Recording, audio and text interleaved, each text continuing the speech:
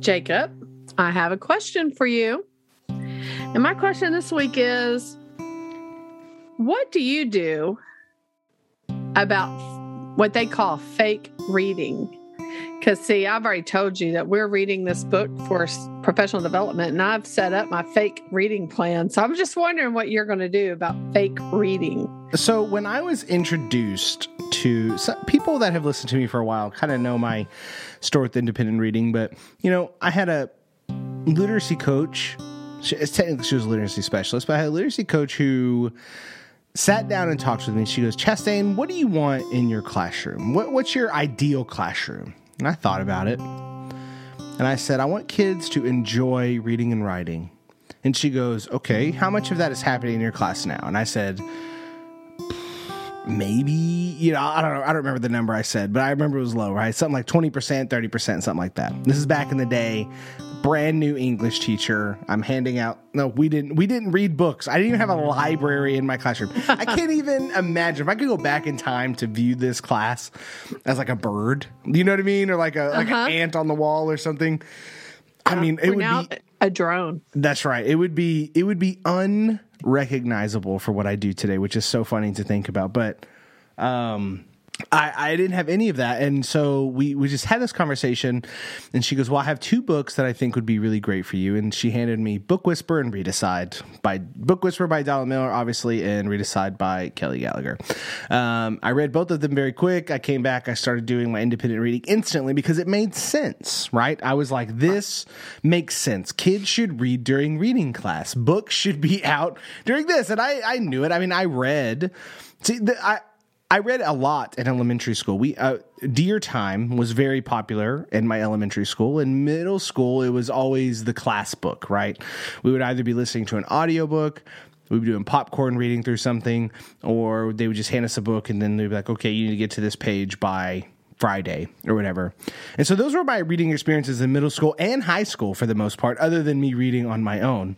So I think some of that was lodged in. Like in my heart, I knew I should be providing this time, but middle school and high school are typically where the fun of reading goes to die because we worry so much about the test scores and it becomes so much more about literature analysis, which it degrades the fun of reading a little bit to class novels. I think that's where that comes from. We've talked about class novels before on the podcast, but I'm digressing. My point is I had the same question. I said, how do I know kids are actually reading? If I'm letting them read, how do I know that they are actually reading? How do I know they're making progress? And the answer in a lot of those books and from my literature specialist is, you talk to them. She was like, you'll know, you read books, what kids will say to certain things. And so I've gotten really good at spotting those fake readers, right? One of the telltale signs, they pick a new book every day. A lot of my students, they don't like to take their books home because they ruin them, or they have brothers and sisters. They have other things to do. They don't have time to read at home. So a lot of my students leave their books on their tables. You've seen this. You come into my room. Mm-hmm. There's books everywhere in my classroom, like stacked, sometimes messily. Sometimes they fall on the floor. But for the most part, they're stacked right there on the tables. And I know the kids that are reading something because I'm walking around while they're independently reading. They have the same book every day. They're making progress. And then I have those kids that just pick out whatever is whatever the buffet of the table is offering that day. They pick it up, they read. And so you have these fake readers, right? And I have a few this year. What's funny is it depends on the time, because sometimes I get them in a book and they're actually reading, right? And then it takes them about 5 fake reads until they find the real read. You know what I mean? And so there's like this discovery process. I have this one girl, for instance, who she didn't read anything ever. She said the last book she read was like in the 4th grade. I gave her The Poet X. She read the whole thing. She was obsessed with it. She wrote a 3-page report of her own volition about this book. She was obsessed with it. She read another book that I gave her that she absolutely loved. And then she was like, okay, I'm going to read this book. And then she's been fake reading ever since. And I've been like, why? I went and asked her and I go, look, I know you're not making progress, why are you struggling right now to read? And then I was like, be honest. I was like, you're not in trouble. I just want to know. So, well, I'm dealing with things at home. Some things happen with my sister. And she was like, honestly, I'm just really not interested in this book. I was like, okay. So that's a lot of preamble, Miss Ochoa. This is going to be a long podcast, I feel like. I'm very chatty tonight. But my point is I have when kids are fake reading, I try to have that conversation to where I don't want the reading's not supposed to be a punishment. I don't want to be like, you didn't read this much, your grade's getting docked 50 points, right? I don't want to approach it as a gotcha. We're like, I knew you weren't reading, here's your punishment. It's all about conversation because I truly believe to my core that kids will read if we give them time, choice, and we give them books that are relevant to them. I have never met a reader who fake reads the entire year. I've met a lot of fake readers who do that because of one reason. They can't find a book that they connect to. They're distracted by other things. Some of my fake readers do so because they struggle to read. So it becomes hard to find a book in middle school that isn't low enough that they feel insulted by reading it. You know what I mean? Like those, they read at a third grade level. So, but if you hand them a third grade level book, a lot of times it's embarrassing. So, I mean, middle school is all about that social cachet, right? You can't, some teachers are very good about having those picture books everywhere. I'm not, in these instances. I wish I was, because picture books are, if you can get that culture building to where everyone reads picture books, then that low reader who literally needs a low read that might be in a picture book is there. It's not embarrassing to have that. So when I address this, it's through conversation. It's through figuring out the why behind it. Is it a capacity problem? Is it a will problem? Is it they don't have the right books problem? Is it they are just trying to meander until they find another book? And I mean, that's how I deal with it, is I don't stress out about it, because I think everyone fake reads to a capacity. I fake read almost all through college until, I mean, honestly, I fake read my whole life because I wanted to read other stuff, right? My teachers wanted me to read The Great Gatsby, and I was in the library reading The Origin of Species and, A Brief History of Time by, wow, how am I forgetting his name? The famous astronomer, Ochoa, help me out here. The famous astronomer? Galileo? No. It's famous. History, Stephen Hawking. There we go. Gee, Lord have mercy. I knew.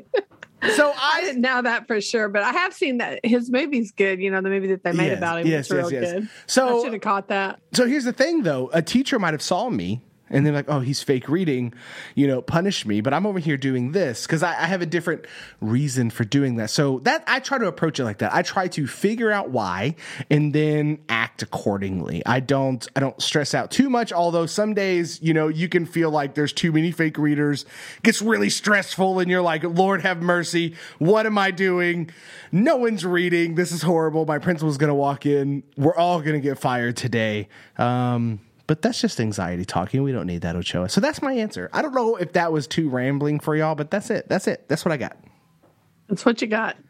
Well, welcome everybody to Craft and Draft. And that was Jacob Chastain. This is Pam Ochoa, and I fake read when I need to. So anyway, what are we talking about today? We all fake read when we need to, which I think actually is a great question, because we're talking today all about motivation. Motivation is the tricky thing. It is, honestly, I think it's the lifeblood of workshop, which is why I think we're gonna have a great conversation about this. But it's the secret sauce of a classroom, right? There's 1,000,009 ways that people recommend to get kids motivated, but are they really motivated? What does real motivation look like? Is it motivation or coercion? I think is a great question to ask. So that's what we're going to be addressing today. How do we get kids motivated to read and write, and how we maintain authentic motivation versus just motivation for a grade, to avoid punishment, etc. But, ladies and gentlemen, this is Craft and Draft. Welcome. Alrighty, Ochoa. Let's start this off. I've been talking for 9 minutes so far, and that is way too long for me to talk on my own. When you think of motivation, what is motivation? How do you define motivation in a classroom setting? What does that mean to you for students? Well, I mean, when kids want to be in your room, when it doesn't take a whole lot for them to start working, I guess, when they seem excited about the work, to me, that shows motivation. I've never been one to, first of all, I think when I was younger, I didn't really have the money to spend on candy and all this other stuff. So I have never really been one to do that. My thinking is if the work is relevant to them and meaningful to them, then they'll probably be motivated to do it most of the time. But I do have some that I think have been, I don't know if it's trained, but they've been conditioned to not be motivated because it's either the cool thing to do, or you mentioned earlier, they read on a lower level or write on a lower level and they don't want anybody to find them out. And so, or sometimes I think I've had some girls for sure in the past, they were more motivated by looking cute, and being smart was not considered cute, especially years ago. And I mean, I had one that she was really precious, but none of the people thought she was very smart. I did because I knew what kind of work she was turning in. But she would play like she wasn't, you know what I mean? And then there was a question I had to ask, and the answer was going to be, Shakespeare. And it was in 7th grade, and she just belted that answer out and said Shakespeare, and then even named the play and exactly who said it. And they all looked at her, and I think almost she accidentally had the answer because she usually plays like she doesn't.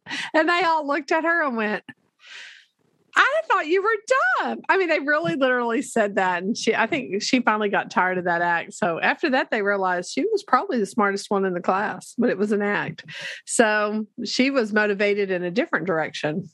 So I think it's just kind of interesting. It's what drives a student and what drives each person. And every one of us has something that's a little bit different with motivation. But I think every teacher would probably strive for internal motivation versus external motivation whenever you can get it. How about you? Well, there's this when we were coaches, we had a conversation similar to this where we talked about we had a long conversation for a long time about our beliefs, because we were modeling 180 days, and they start off with their beliefs. And their new book, by the way, for people that don't know 180 Days by Penny Kittle and Kelly Gallagher, they have a new book called The 4 Essential Studies, but they do the same thing. They literally, at the beginning of each genre that they talk about, they say, these are our beliefs about essays. These are our beliefs about poetry. These are our beliefs about digital composition. It's really cool. But we liked that idea, and we had this conversation about what motivates students. We had what are our beliefs about that, and we had teachers that straight up said they're not motivated. They don't want to do this, right? And we've dealt with them as coaches. We've dealt with them in professional development. Someone walks in and yeah, but kids just don't care, right? I've had teachers say this on our campus. You know what I mean? I've run into these people a lot, and I don't want to talk about them too much, but the point I'm trying to make by bringing them up is we live in a system that disinterests kids' curiosity, right? I feel like good elementary, really does incentivize play and discovery and creativity, and the love of reading and writing really shines through because there's less tests to deal with, so to speak. And now there's some grade levels where those tests really do crop up, and I think that's where you see the tightening of the lens, so to speak, on creativity and fun. But for the most part, it's a little more open. They get to middle school and high school, and the tests show up and everything else, the pressure's on, and it becomes very restrictive. And we have the system that does not incentivize students to care, right? It's almost like dragging them through stuff. And then, we want them to we want them to do well on these tests, obviously. We have said on this podcast often that we live in the same world as everyone else. We're public school teachers. We deal with the same exact things as everyone else does. But we are people who believe that you get to those, you can teach test taking skills and you can teach the test in its own genre, so to speak. And you can also have all this authentic teaching that really does help kids in the long term be just successful people, be successful business people, be successful just in their lives. And that, I think, is the hard thing to capture because our system doesn't want that. The system that we live in currently incentivizes test prep and does all of this. And when you take test prep to its maximum, that's all you're focused on, now you're dragging kids through passages, answering questions. They're constantly bombarded with why they're wrong when you do nothing but question and answer type scenarios in classrooms. When you set up your classroom to be a gauntlet of will you be right today or will you be wrong today, you are literally attacking students with this message to them. Either, if they're just great, you're awesome, you're amazing, or if you're horrible, or if you're not good at answering these questions, you're constantly telling them that they're bad. And then you get this lack of motivation. You get this false sense of, if this isn't for a grade, why do it? You get all of that. And I think that is the biggest challenge, is that sometimes when you're a teacher trying to do what we're trying to do, whether you're in middle school or high school, sometimes you inherit students who have been conditioned by a system to care about the wrong things. And I think that's the fundamental problem with motivation. And I think that's something that we have to not only address, but be comfortable with. We have to be comfortable with that we get kids who may only be motivated to write because they have been conditioned that they must write when a teacher prompts them. And I feel like you've experienced this, have you not? Yeah, I have. I have several, over the years especially when I was the one doing workshop and many people around me were not. And they were doing long worksheets and prescriptive type writing. And so when I would get these students, they were like lost. They didn't know what they were doing or how to go about it. So then they wanted to make sure that they were right before they ever even put a word down. So it really stifled their ability to write. But I think you hit on something when you talked about creativity. I do think that when the brain loves novelty, the brain loves to learn, the brain loves to discover. I mean, that's our natural tendency. So I think if you could use those or that idea to your advantage. So if you could bring creativity in the classroom, if you could allow them to explore new ideas that interest them, and still in the same time keep it within the window of your standard and continue to move them forward, I think they'll be more motivated to do those things because when I think that's why they're conditioned not to be motivated is because we either give the answer to them too fast, so then they sit there and wait for us to give the answer to them, or we have conditioned them to be externally motivated through different types of things that we give kids, such as candy or other stuff. And, we just don't have assignments that are broad enough to capture all of, their desire for learning and discovering and experiencing new things. I think the same thing goes on with reading. You were talking about the picture books earlier, and I do, I am the one that has picture books in my room. And it is funny because I do allow the kids to pick those up periodically. Some days I'll say, oh, no picture books today. And then, but some days I'll say, okay, today y'all can do picture books. So, because that lets me know who gravitates to them. And then that gives me an idea, but enough of them will gravitate to them that it isn't embarrassing. They kind of think it's cool. But sometimes the picture books that I have out though, the language and everything in it is pretty high level on some of them. And they're more precise and concise language. And so due to that, they're at least exposed to different type of vocabulary type things. And they think they're getting a head up because they're against me, if you will. They're like, not against me, but they're thinking they're like pulling one over on me but what they don't know is I'm actually watching them, and I make sure I have picture books out that will somewhat challenge some of them. So, but I do think that they're challenged because they get that choice, and I think they're motivated due to choice. So I don't know. What's funny is we have a podcast episode planned, or at least an idea where we were going to talk about like kind of the honesty of our classrooms. But I have one that I want to pull up here, which is so you talked about kids waiting for answers. Usually I'm pretty good with wait time.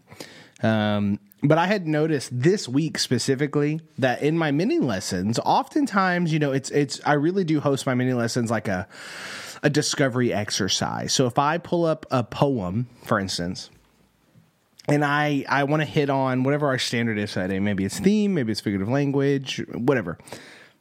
I pre-plan a question or two, maybe 3, maybe 4, depending on the day, of what I want to hit on, right? I'll kind of outline where I want the conversation to go, but often I let it just kind of free flow. And sometimes I just ignore my sticky notes altogether of questions. And, we go off. It just depends on the engagement of the students, how well they're connected to the poem, if it's too hard, too easy, et cetera, et cetera. And I noticed this week specifically that I would give my students like a prompt, like, I want y'all to think about why would the author use this? Go. And I had so many students just sitting there, just waiting, right? And I was like, I just had this thought. I was walking around and I was like, man, have I been feeding them too many responses? I immediately, and I've been so conditioned just in my own philosophy of I blame students last, right? Because I believe we set up the conditions for things. I believe that we do this. You don't win anything by blaming the students, so you need to look at every other aspect before you get to them, right? Because you can't control what they bring necessarily. So I try to think of everything I can control first if something's not going wrong, and then I go from there. And so I went through that thought process. I was like, man, have I just been barreling through? Have I been just ignoring that? And I went through all of this, and I don't have the answer to that, by the way, because it was this week, and I just kind of altered as I went, and I forced them to have more think time. And then eventually I got them going and rolling, but made the mini lesson go a little bit longer.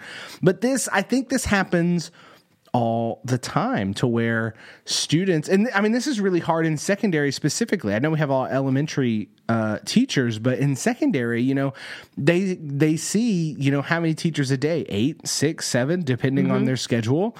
That's a lot of people. That's a lot of variance in what's expected of them. And it's also variance, not even just like what's expected of them from teacher, but just what the content requires, right?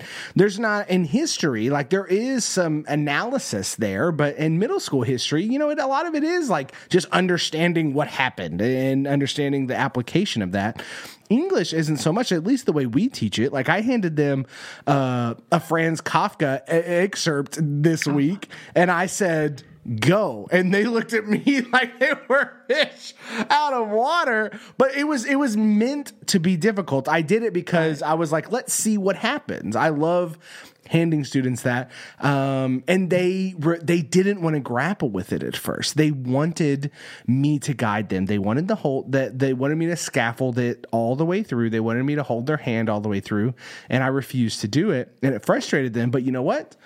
We eventually got to a great discussion. And I feel like this is also a part of the motivation conversation, which is I feel like sometimes in order to motivate, we feel like we have to hold their hand. And in my experience, sometimes when we hold their hands too much, that's what ruins motivation. I don't know. I mean, that it's that overly scaffolding. It's where scaffolds become, it's no longer supporting, but it's actually a detriment. And I feel like that's an evolution of my thinking. I haven't always thought about scaffolding like this. Do you feel that way too, though, that sometimes in the name of support, we're really just holding kids back, and that's what ruins motivation? Well, I've always kind of, because I've worked with teachers for a long time, so I've always kind of realized or have noticed, and I'm guilty too, of Yeah, we all are. Rescuing the students too soon. We intervene too soon, especially in classes where we have a diverse intellectual group, if you will. You know what I mean? Where you have the lower level kids as well as high level, because, some of our classes have all different types. And so, we're supposed to differentiate, but sometimes we differentiate to the point where we actually rescue the student before we ever let them grapple with something. I think learning comes when they have to grapple, where they have that dissonance. I heard somebody one time in a lecture say, the learning happens in the dissonance, and not where they're so frustrated, but where there's a little bit of rub, if you will, a little bit of friction. And I think that's what happened with your kids. And you have to give them that think time, because that's what happened with your kids with that Kafka. They looked at it and went, what? Which I thought about that and went, what? But anyway, but the thing is, they looked at it at first. And so what we've got to teach the students, it's not that it's hard at first, is that give it some time, read it, mull it over, think about it. And that takes time. And I think when we start looking at our schedule, our scope and sequence, and we start going, this is supposed to be a 2-day unit. And if I don't give them the answers, then we're never going to get done, or something like that. So I do know that when you said history a second ago, it made me think of a time when I was actually as an academic coach, and it was before I think I even had met you, but I was trying to model for our history teachers, because when I was an academic coach, I did all the subjects. I wasn't a literacy coach. I was actually an academic where I dealt with every subject. And so anyway, excuse me, but I was trying to show this history teacher, because he was always giving them the answers. And so we were doing a coaching setup, a coaching cycle. And it was my turn to model. So I wanted to model wait time. And so I'm sitting there and I'm doing this lesson. He's watching. And I think, let's say the answer is 1812. I don't really remember. Let's just say that for the sake of this discussion. But anyway, I asked the question and I waited because the students had it in their notes. And so I was just waiting. And he goes, oh, and then, he didn't give it very long at all. And he's sitting over there and he goes, oh my gosh, y'all know the answer. It's 1812. So I'm like, and this little girl looks up at me and she goes, you wanted us to figure that out, didn't you? Yes. So anyway, even the kids know, but there's nothing more powerful in a classroom than that quiet wait time. It puts a lot of pressure on the teacher. It puts a lot of pressure on the students, especially if you're being observed. It's really got a lot of pressure. Are they going to do it? It's interesting. Even when I work with adults and I'm working with other trainers and we're working together, it's funny to watch them kind of panic, and because the teachers know, my participants know that somebody's going to give them the answer. Somebody will give them the answer. But if you wait long enough, it's not going to be me. I want you to mull it over and figure it out. Every once in a while, I have to step back in. But that's the thing is the kids kind of, they'll wait you out if you don't watch it.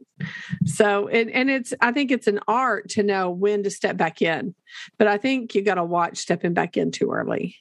Well, and so I want to go back to this Kafka thing for a second, because I feel like this is such a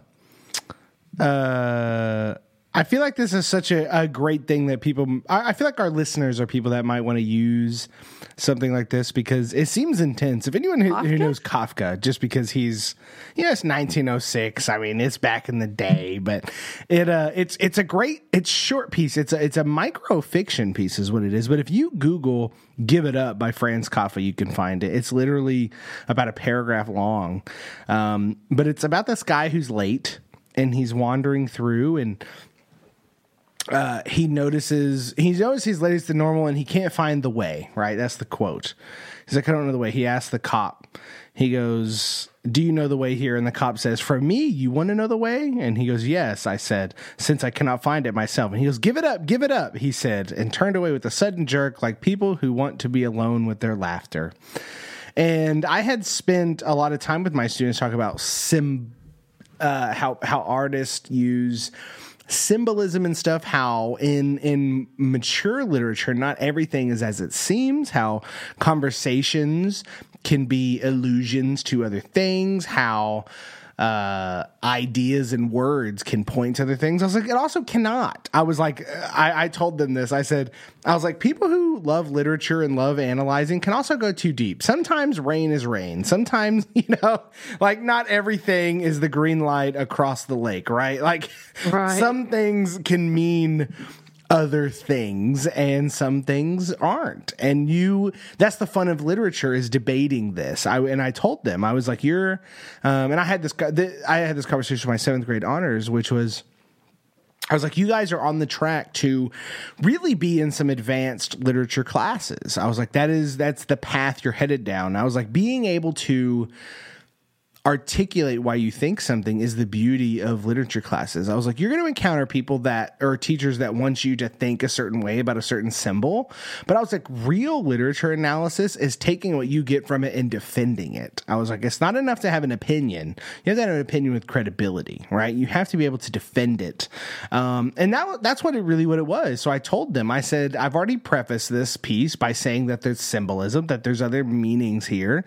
And you know what? It took a while for us to get there, but I said he was lost. I was like, how many ways can you be lost? That was my question for the day. It's like, how can you be lost? And they go, well, I'm lost going somewhere. I'm like, awesome. That's a great one. You can be lost going somewhere. What else? I'm like, well, I can be lost in a math problem. And I was like, sweet. That's a great one. And they go, well, you can be lost spiritually. And I was like, awesome. Yes. And then I started thinking about it. We have all these different ways where you can be lost, right? I almost felt like Miss Ochoa, where I start playing with a word and seeing all the rabbit holes it could go down. All the rabbit holes. I cannot believe you brought that back up twice. I cannot believe that. You are not nice. I cannot believe that. Mr. Sprint. I hope our listeners don't quit this podcast with all the inside jokes. I hope they don't either. That's so funny. That's a great one, though. Anyway, it was a good thing. I felt like I really did, though, in terms of your word work that you do, which I think you're a genius at. This is a real side subject. Sorry, podcast listeners. I had a student show me a picture of someone, and they go, "Oh, look at my friend. Look at what they did." And I go, "Oh, that's in Miss." I was like, "What period does she have, Miss Ochoa?" And she goes, "How did you know this was in Ochoa's class?" And I go, "Oh, because the word wall is filled with all of these words everywhere." I was like, "Hers the only one that looks like that." And she goes, "Oh, so."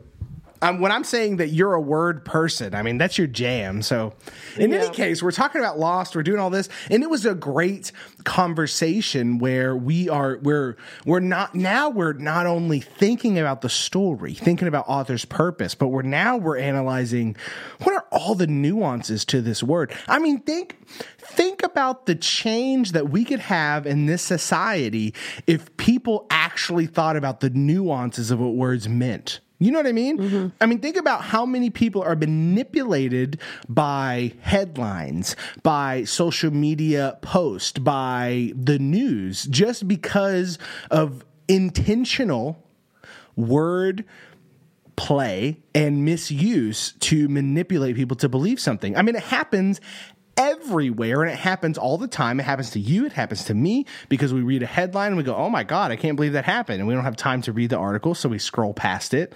But that's intentional by people that want us to think a certain way. And there are vast media and political interests that want us to think a certain way based on these things.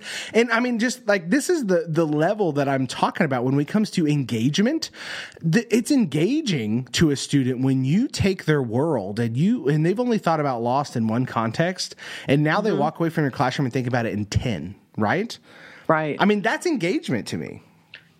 Well, that's like last year I had a student, she was sitting there and she was like, "Miss Ochoa, you sure know how to ask the questions." Oh my goodness. And they were sitting there really trying to think it. Well, later on, I was kind of told I had to ask, we all had to ask the same question. So it kind of took me out of my question asking art, if you will. And that same girl, like, this was like a few months later, goes, "These are not your questions." So she knew immediately when I had to change my questions, for my other school where I was at, where they made us all kind of do the exact same thing for a while. And so you could really tell. And I think, and they became less motivated when they knew it wasn't me, that I was asking them the more basic questions. Kids do like to think. But going back to your scaffold question, I don't know if I really answered it a minute ago, but I think when you look at, and I'm going to pull in some nerdy education here, but Lev Vygotsky is the one who talks about the zone of proximal development. And he says that when we're actually working with students, that when we work with them, he's so deep, but by working with them in that zone of proximal development, we use scaffolding either to pull them up or push them up. And then we use a community to help them learn so that they can be independent later. And I think that's when you scaffold, I think if you move them too fast or if you don't move them fast enough, either direction, you're looking at not motivating the student, if you will. I think the motivation is within that zone of proximal development. And I think that's something that he hit on.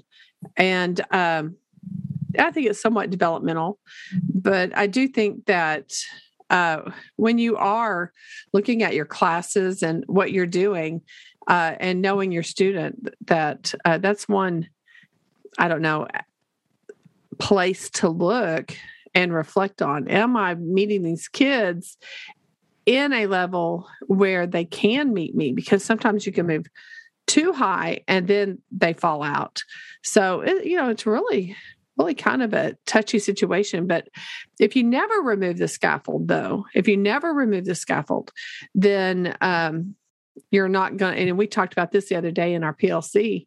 If you never move that scaffold, then you're not helping the students either. And we use scaffolds and buildings and all kinds of stuff, but I've never seen a finished building have a scaffold around it. I just haven't. And I think it's the same way with our students. We have to pull away and let them go on their own. And of course, using another analogy, birds push their kids out of the nest and they have to fly, they have to, but they know when it's time to do that. And so I think that's what we have to do as teachers as well. This really makes me think about something that I've been wrestling with on how to articulate this, which is there are, and this is kind of getting in the weeds. I'm going to try not to go too deep on it for people that don't just follow a lot of stuff like this, but on Twitter, for instance, there's a lot of conversation about the removal of standardized tests, right? We've talked about how we're not fans of them here, but there are people out there who justify these things. And we're not talking about standardized tests necessarily in the state format. Standardized tests can mean, that's the problem with that term, by the way, is that it means a bunch of different things. A real standardized test is actually normed. It goes through a process. There is... There's research behind the questions. There's all of this other stuff.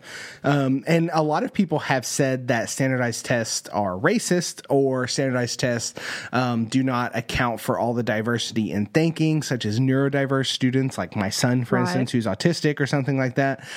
But a lot of people have justified some standardized testing because they talk about how this can find kids who may or may not perform well in a classroom because of teacher choices, because of the content, because of motivation, etc. And it can actually identify them as someone who is gifted and talented, as someone that does have a super large or high IQ, so to speak, and actually save them from just dawdling in lower classes, right? And so there's these cases being made, and I find this conversation really fascinating because we, in the realm of what we're trying to do in terms of motivation, I have found that when we focus really heavily on something that is standardized, I have argued that when we want kids to be free, when we want them to make these choices, if freedom is really at the core of what you're teaching, if equity, if equality is really the core of what you're doing, then you have to you have to embrace that students with knowledge, with power, with agency, they're going to go in ways that you didn't predetermine. Right? They're going to take your lesson and go off in a different way. And I feel like we as a team, and as you and I, as just educators, we account for that by allowing them to choose what they want to write about, to choose their forms, to choose their focus. Sometimes we limit it to focus in on what they need to do, but for the most part, they're doing all of these things. We're trying to make that as authentic as possible. And I feel like that's how we deal with it. But so I feel like that's us dealing with this standardized piece. But I feel like what gets missed a lot is sometimes we scaffold students only for the standardized side, right? We offer scaffolds for answering test questions. We give them strategy after strategy. Teachers Pay Teachers is filled with endless strategies that you can buy and teach students and get them to perform well on stuff. But often I feel like I feel like, and I'm speaking for myself here too, is sometimes I scaffold least in choice. And I have come to find out that's what I'm doing in conferencing, right? I think that's why I've gained why I have made so much progress in conferencing is because when I conference, often I'm scaffolding that choice, right? I'm teaching them how to navigate, okay, you have 10 ideas, which one of these is better, right? When I'm modeling, I'm trying to scaffold, okay, so what does it look like to find a line that you like? What does it look like to give up on a piece? What does it look like to pick the right word choice? What does it look like to get halfway through a book and realize this isn't the book for you? What does it look like to realize the book is too hard for you, right? Those are all scaffolds for this independent choice. But I feel like sometimes we apply so much choice, but we don't scaffold that choice.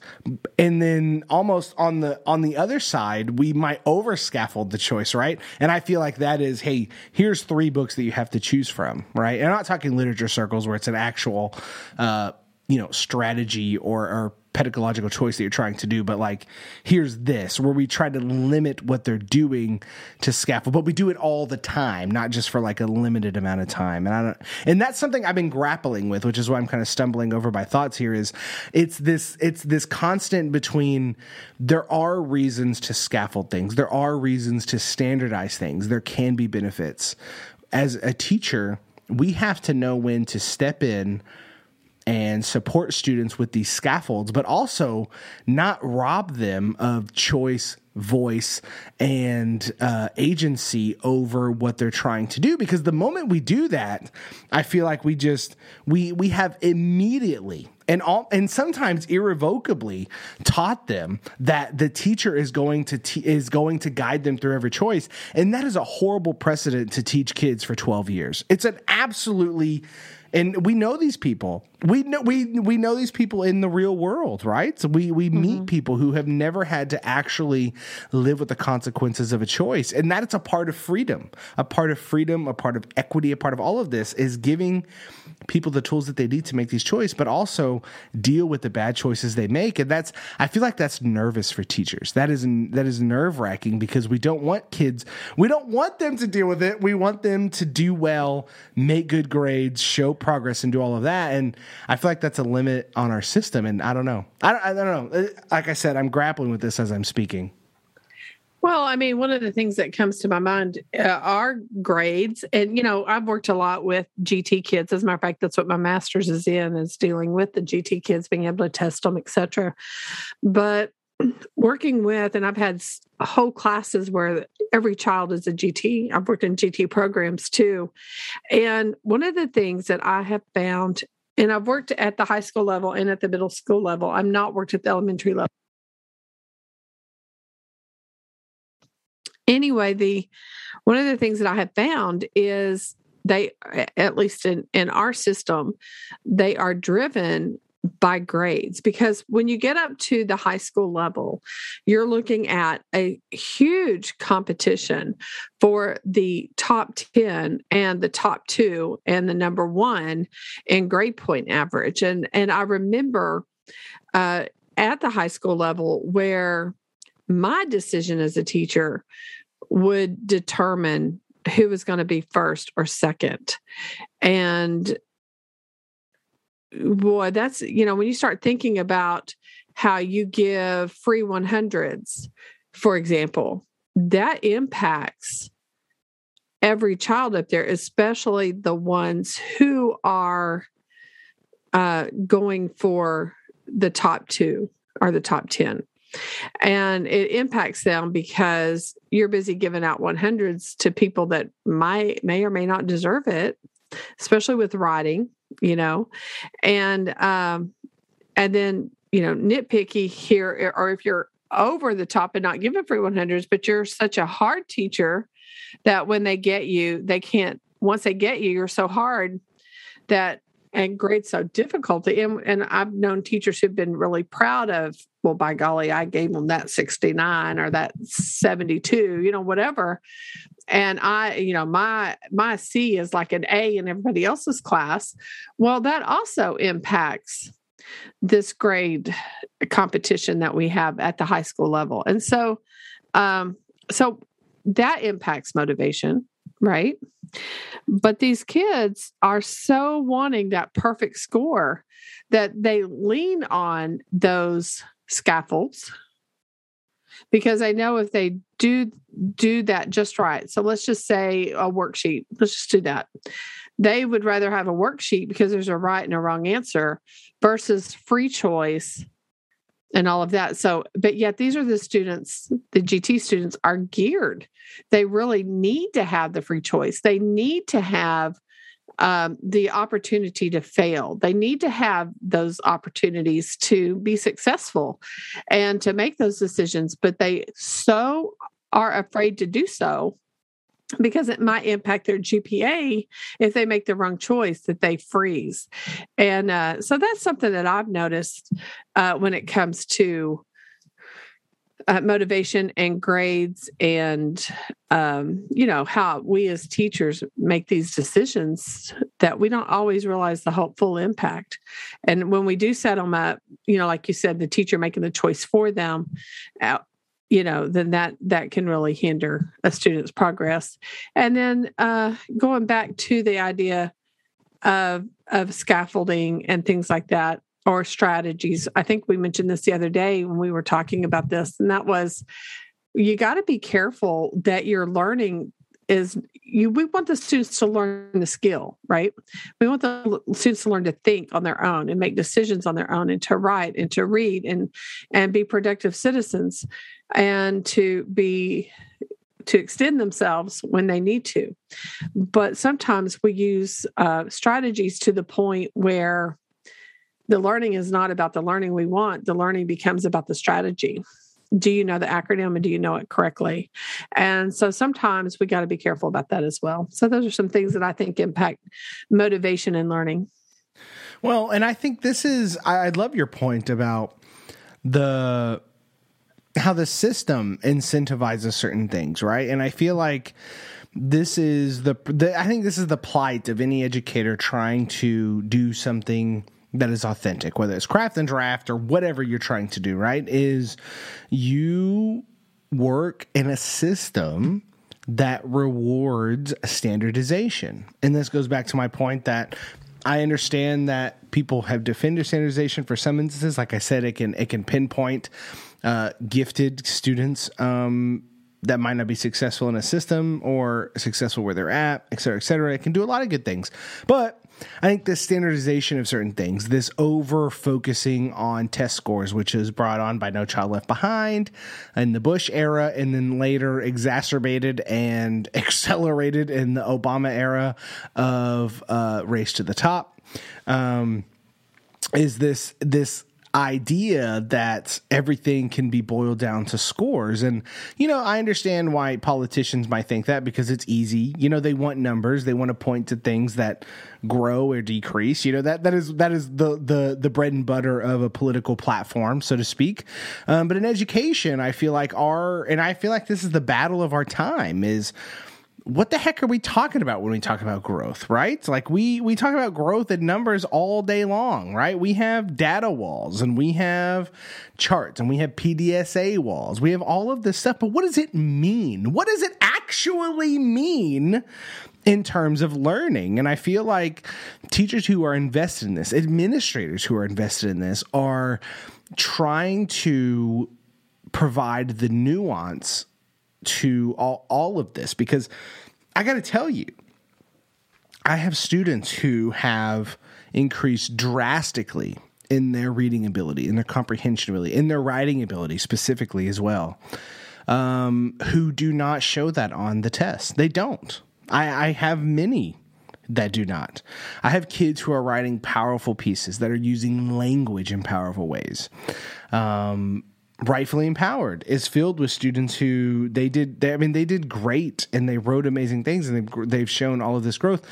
A lot of them did decent on the test, but they weren't like doing gangbusters. You know what I mean? Like it didn't like they didn't go from, like from the bottom to the top 5% or whatever. In fact, if you look at the scores of our school, I had in the top 10 spots of kids that scored well on our state test last year, all 10 were my students last year. All 10 wrote the least amount of pieces in my classroom. All 10 read the least amount of books in my class last year. What does that tell you about the test? Huh. All 10. Yeah. I did the data. I did the numbers myself. I dug through. And what does that tell you? That means that it's gameable. A lot of our top kids, so to speak, in this system are taught because they play the game well, or they're uniquely wired to play the game well. You know this. You've had students who will do nothing in your class. They don't really read, they don't really write, and they pass the test with flying colors in 10 seconds, right? I think you've had this. Our team members had this. Like I have definitely had this. And it's like, they'll probably be okay in life, but will they? I have also come into contact with students who have graduated, who aren't doing anything. People in my classroom. So let's go back to my time. I have friends who went to school who were more successful than me. They passed all their tests. They were in honors classes. For people that don't know, I failed almost every class I was ever in high school. I took a lot of summer school. But those people, they were at the top of their class. What are they doing now? They're struggling, right? And I fundamentally believe it comes down to this agency over education. I had my own agency built because I didn't have a family. I didn't have all of this stuff. So I developed a love for education for a variety of different reasons. And I learned the value of working for knowledge. And I think and I had teachers that supported that. And that's what drove my success in some of it. It drove my work ethic at the very least. But I feel like some people who are naturally gifted at just living in the system, they miss this work ethic part, right? They miss this choice part, this authenticity part. So when they get to the real world and nothing's catered to this, when you don't have to answer a standardized question to be a gifted business person or a gifted salesperson or whatever it is that you have to be in an American society based on capitalism, you fail. And you fail hard, and you have to learn or you suffer. And I feel like we have a lot of kids. I feel like a lot of kids go to college and drop out because of that too, because college is as much bad rap as they're getting. I feel like they're changing too. They're starting to open up more to freedom of choice and essays, and there's not really an essay format anymore. Kelly Gallagher, I had him on Teach Me Teacher, which I haven't posted, but he talks about that. Penny has been teaching. He talks about how Penny Kittle has been teaching a college course on writing and how a lot of them show up wanting to write these very basic essays and they fail because colleges aren't looking for that anymore. And I feel like all of this is wrapped up in this conversation of what do we do when we talk about engagement? We talk about rewarding kids for authentic work. I mean, I think there's real world consequences for not doing it. No, I agree. And it really does. If students, the process is really important, and if they don't know how to work through a process and strive for that, then I do think because life isn't easy. There's nothing about life that's easy, I don't think. And eventually somebody's going to find their wall, and how do you climb it? Do you go under it? Do you go around it? What do you do? And I mean, shoot, I mean, it's just really hard. And so I agree with you there. And the other thing I was thinking about as you were talking is that one of the main questions that I ask kids that I think make a difference, and I got it from my mom, to be real honest. And my mom was an educator. Both my parents were, as y'all all know. But one of the things that she taught me was this question: but what do you think about it? Lots of kids, and even, I've got this big project that you think is a rabbit hole going down the, but I've got kids that are doing some good work, and I think they are great, by the way. The ones you show me, they're fantastic. Yeah. So, and I mean, I even got some on levels that look pretty good. So anyway, and it's just they do a little bit of a different thing, but the end result is similar. But anyway, but the thing is the kids are like, is this right? That's what they want to know. And I'm like, well, there's the criteria. It's on the, but is it good? And I'm like, well, what do you think of it? What is your opinion of it? Is this something you can be proud of for yourself? Is this something that you've learned anything about? I mean, what have you learned from doing this project? And so from there, it changes the whole conversation. And then they're like, well, I wrote more poems than I've ever written before. Oh, and I found some that fit that theme. Or they'll say, I've never had to write about myself before. And so, because they have to write about an author, and they're the author. So it's kind of an interesting thing that they do. And so I'm like, well, what have you learned about books? And they're like, well, I realized that it takes a lot to make a book.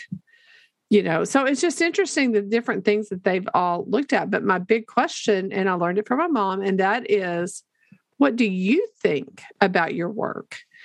And I think from there, and I mean, if they don't like it, then I go, what can you do to make it, well, what do you need to do to get it where you want it to be? Well, it looks like I need to add, well, let's look at a book and see what it looks like. So I take them, they're all creating a poetry book for everybody who doesn't know what they're doing. They're creating a poetry anthology, but I'll go and take them to an actual poetry anthology. And I say, well, what's in this book that's not in yours? So there's their standard. It's not because of me. It's like, this is what people do when they write poetry anthologies. So how do you like what they're doing here? Yeah. Okay. Then what can you do to make your book have that? I guess I got to go back and I'm like, well, okay, I'm looking forward to seeing the work. And so, when I can get the students to start talking to me about their work and what they put into it and what they have learned from it, and is it something that they feel like they've grown from, then, and I don't always do that in a formal way. I usually do it like just in a conversation. Like sometimes those are my post conferences. So, boy, when I do that, then they're proud of it, then that's pretty cool. I had years ago, he was a GT student in that GT class, and it was this big, huge project that we were doing again. Me, I like these big projects, but it was a big project. They get to do a lot of choice in these projects. I can't remember exactly what it was, but I looked at him and I said, well, what do you think of it? And he goes, well, it's not really very good. And I said, okay, well, then I guess I don't need to accept it yet for a grade. What? And I go, well, I mean, if you don't think it's very good, then why should I grade it? I'm not going to grade something that's not good. Why would I spend my time? My time is valuable. And he goes, so I said, I tell you what, I'll give you 2 more days, get it turned in. He comes back and he did a really good job. And I go, well, what do you think about it? I asked that same question. He goes, I didn't think I could do it. I really kind of like it. And it's like, okay, well, see, now you know what you can do. So I think sometimes they don't realize they've never had to put the time or the grind in, if you will, to making something work for them. And that's writing. That's the same way with writing or reading a long book. If they've never, ever had that success, then sometimes they don't know how to have that success. And so I think that once you it's kind of like that old saying, success breeds success. If you can figure out a way to give them some success in that classroom, however small it is, sometimes that's just enough to motivate them. And with that, ladies and gentlemen, this has been the episode of Craft and Draft. What a great way to end. All about success, creating success. If you enjoyed this episode, do me a favor. I got a couple couple to-dos for you, ladies and gentlemen. I need you to hit subscribe or follow, whatever it is on your app, whatever you're listening to. They've been changing them, but hit that button. That way you never miss an episode. We drop an episode every single Friday, and we talk all about Reading Writing Workshop, authentic practices, and everything in between, from 2 teachers down here in Texas doing the real job of public education teaching. Hit that star button. If you enjoy this episode, hit that 5-star button. Leave a review for the podcast. It really does help us rank among the top educator podcasts. It also messes with the algorithm to make sure people just organically find the podcast. But that's Pam Ochoa. I'm Jacob Chastain. This is Craft and Draft. Come back next week for another fantastic episode. And as always, as you know that we are here for you.